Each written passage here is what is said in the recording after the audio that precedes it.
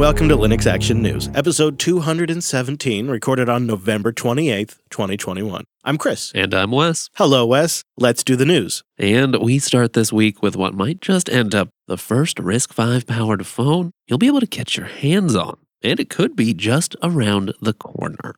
With Linux support nearly complete for several RISC-V chipsets and an increasing quantity of chips powering Linux single-board computers with prices as low as $12, RISC-V seems to be entering a new phase of maturation.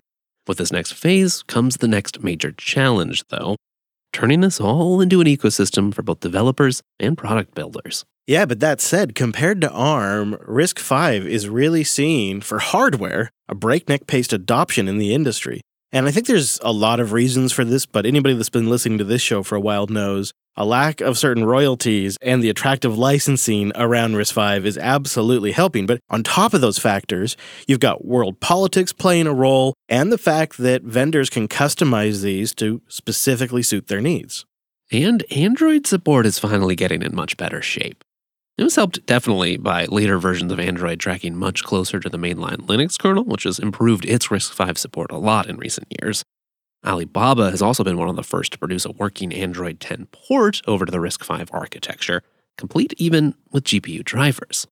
But this week, leading RISC-V manufacturer SiSpeed demoed a full Android 10 system on a 7-inch touchscreen. This was building off some of their work last year when SiSpeed produced the smartphone-like Myax Amigo development kit as the first experiment of a free hardware PDA. One part development kit, one part learning kit, I guess you could say. It was a fairly robust-looking device and not all that impressive spec-wise, but an early RISC device nonetheless. And you could easily see them putting something like that together, but maybe version 2 is powered by a RISC-V chip in there. And supply chain shortages aside, from what I'm reading, all of the bits are really there. They just need to put it all together in a mobile dev kit now. And according to SiSpeed, a RISC-V device like this, like a little phone or learning kit, would be more powerful than like a quad-core A73 ARM processor. So possibly in line with Qualcomm Snapdragon 663 or 662 SoCs. We'll keep our ears on the party line and give you a ring if a RISC-V Linux phone comes a-callin'. But while we're speaking of super cheap RISC-V devices, measuring just 46 by 25 millimeters in the style of a Pi compute module, the all-winner D1 packs a 1 GHz CPU and 512 megs of DDR3 RAM, all for just $17. Just like a first glance looking at this thing, it looks like a stick of RAM, like a laptop small size stick of RAM with just a few extra bits on it. They're designed to slot right into a docking board that will have additional connectivity, maybe like HDMI, Ethernet, and GPIO pins, etc. But I like to take these things to like an extreme version, maybe that's years down the road, and I picture a Blade server with like 300 of these things, and they're all installed inside this one larger box integrated into some sort of high-speed backplane, making it like a ginormous Beowulf cluster in a box. I like where you're going with this, but they've actually got to ship these things first. Thankfully, though, the D1 is available now on AliExpress, and the docking boards are supposed to start shipping within the next month or so. It's a holiday week here in the States, and so there's not a lot of breaking news in the Linux and open source community. But there actually have been a few essential developments we wanted you to be aware of. In the background, for years, the LLVM project has been working on a massive relicensing effort for its code base. And we wanted to bring it to your attention this week because A, there's been some developments, but B, LLVM is a critical part of the open source ecosystem, so we just wanted to keep you apprised. No, it's not the latest and greatest virtual machine manager. In fact, LLVM is not even an acronym. It's just the name of the project, which is a collection of modular and reusable compiler and toolchain technologies. Been around now for 18 years. It started off as a research project at the University of Illinois, created by Chris Latner, initially focused on C and C++, but built with a language-agnostic design. Yeah, that modular and language-agnostic design turned out to be a huge asset for the project, and today it's just enormous. And it's not just in the open source community. LLVM has been an integral part of Apple's Xcode development tools for macOS and iOS since Xcode 4. And this week, we got an update on their effort to relicense to what effectively will be an Apache 2.0 license, but with an LLVM exception. That exception is just dealing with your code being compiled by LLVM, as well as when pairing LLVM code with the GPL version 2. Currently, LLVM is published under the University of Illinois/NCSA open source license, which is based on the MIT X11 and 3-clause BSD licenses. Okay, got it. But to make this transition to Apache 2 clean, they need to collect the contributor signatures, the people that have contributed to the code over the years. And surprise, surprise, that is the sticky point right now. The LLVM Foundation has managed to get approval for more than 94% of the older code base, and they're getting really close, but they need 100% to legally relicense it to Apache 2.0. A Google spreadsheet is being used to sort all this out and keep track of who they still need to communicate with so far. We'll have a link to that in the show notes. The hope with this whole license change effort is to clear up the patent section of their former license that led to some unfortunate confusion and organizations not contributing to the project, as well as getting the runtime libraries and the rest of the code under the same unified license and clearing up the wording on the patent rights.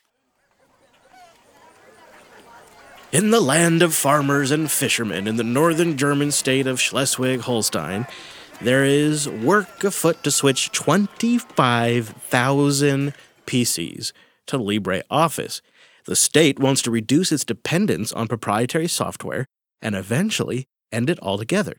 Yeah, the goal is by the end of 2026 to have replaced Microsoft Office with LibreOffice on all those 25,000 computers used by civil servants and other government employees, including teachers. Yeah, so that seems to kind of be like a phase 1. And they're entertaining the idea of a phase 2 if that goes well, which would be switch the OSs from Windows to Linux. Now, I know some of us long-timers are getting a solid sense of deja vu here, but I am encouraged by a few lessons that they seem to be applying here. One of the big ones is they're switching the applications first, getting the users familiar with the very same applications they would end up using on Linux before switching out the OS. Change the apps, then the platform. Yeah, I mean, that cuts the learning curve in half and is leveraging one of the great things about LibreOffice, right? It runs everywhere. That seems like a good thing to me. Another good sign that stood out is that they're not trying to do this just to save money. They're doing this to break out of a dependent vendor relationship. They're not even trying to do the transition on the cheap, which is good. It means you're actually willing to spend the money to try to make something like this effective. Additionally, it seems to be in conjunction with broader thinking about the government's use of open source and selecting services and software that support multiple operating systems. Yep.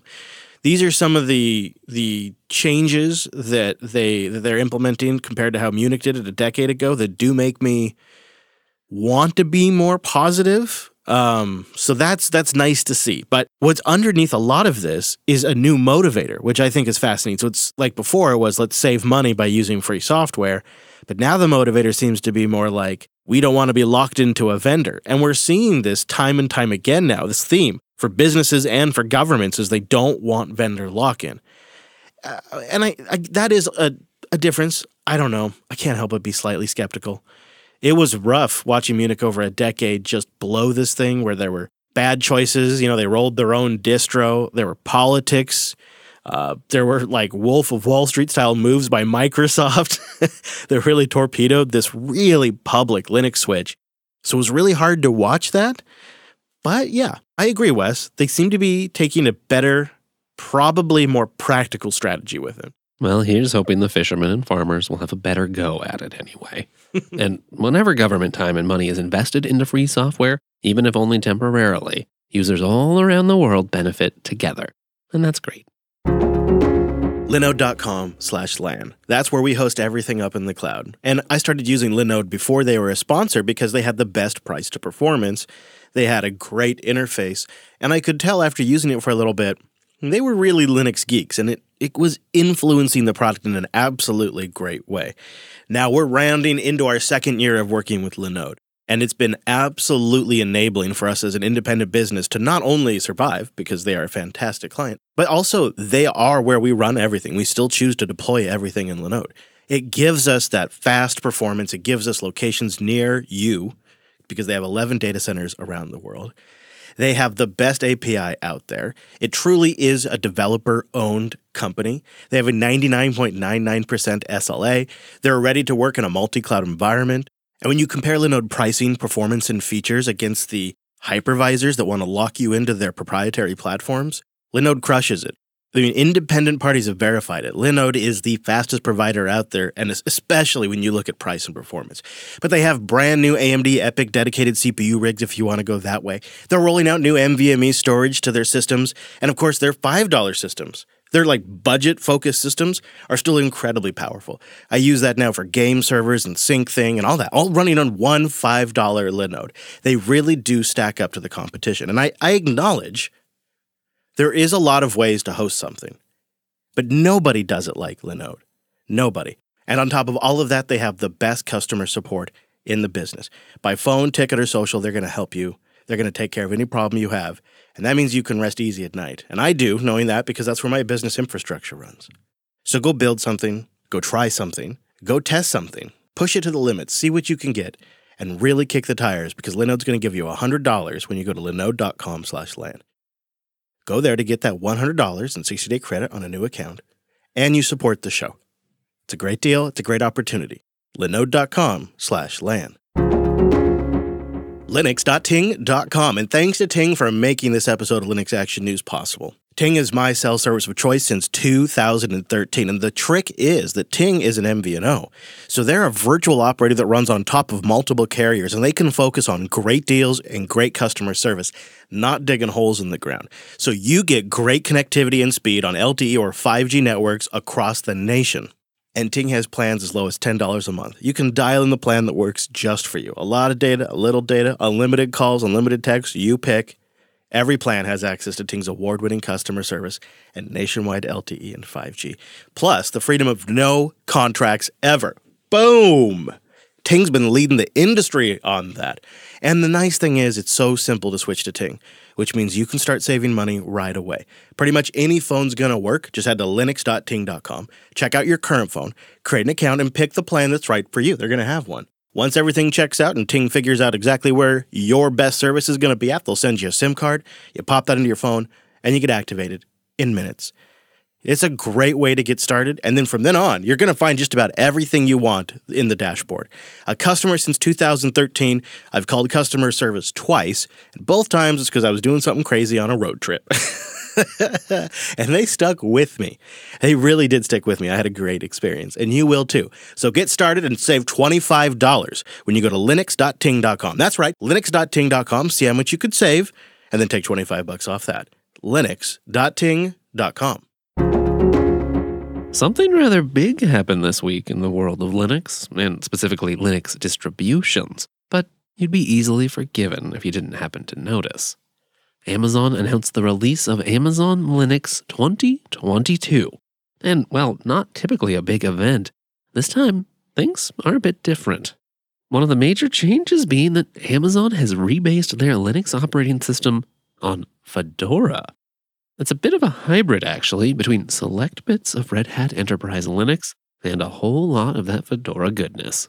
Well, now, isn't that interesting? Thoughts on that in a moment. But what I noticed is Amazon seems to casually refer to this as AL 2022. And in the release notes, they noticed that, quote, AL 2022 uses the Fedora project as its upstream to provide customers with a wide variety of the latest software, such as uploaded language runtimes, as part of quarterly releases. In addition, AL 2022 has SE Linux enabled and enforced by default.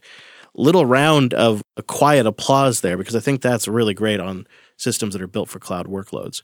Some other things that they're baking into their distribution include live kernel patching, extra kernel hardening. They have details about that on their GitHub, and they're basing it all on the 5.15 LTS kernel. And then there's the support window.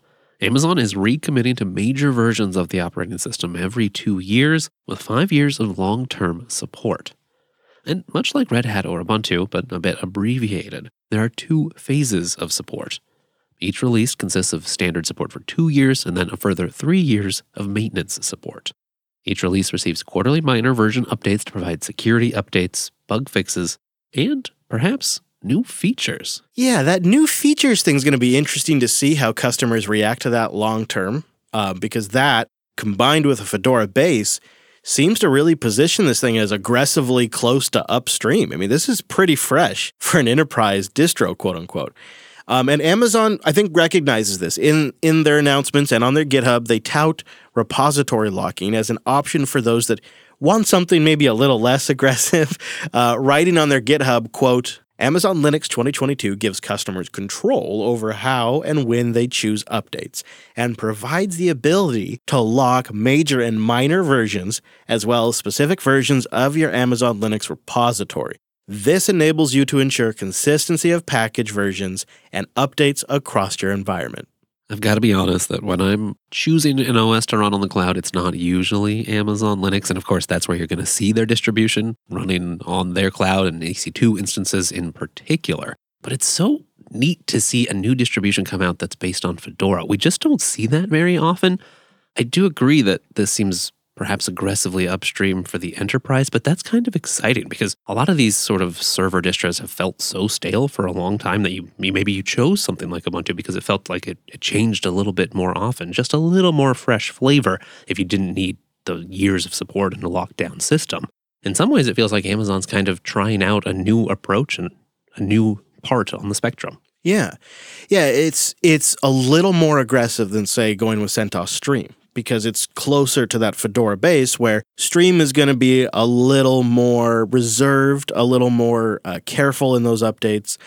And so it's kind of sitting between Fedora and between CentOS Stream. And that's interesting and would normally not be enough. But then you come in and say, oh, by the way, 5 years of support too, which has always been the Achilles heel of running Fedora in production. Yeah, no one wants to upgrade those every 9 months or so. But the other thing that's just casually nice about having a Fedora server is you understand Fedora 34 as a base, or Fedora 35, which is what they're ultimately shooting for. That as a base means XYZ features as a developer to build on. In perhaps a sign of the times, it feels like they're almost leading this announcement with their ARM release. I mean, yeah, sure, there's x86 as well, of course, but they're being quite prominent that those new processors running ARM of theirs in their data centers, yeah, of course AL22 is going to be great on there.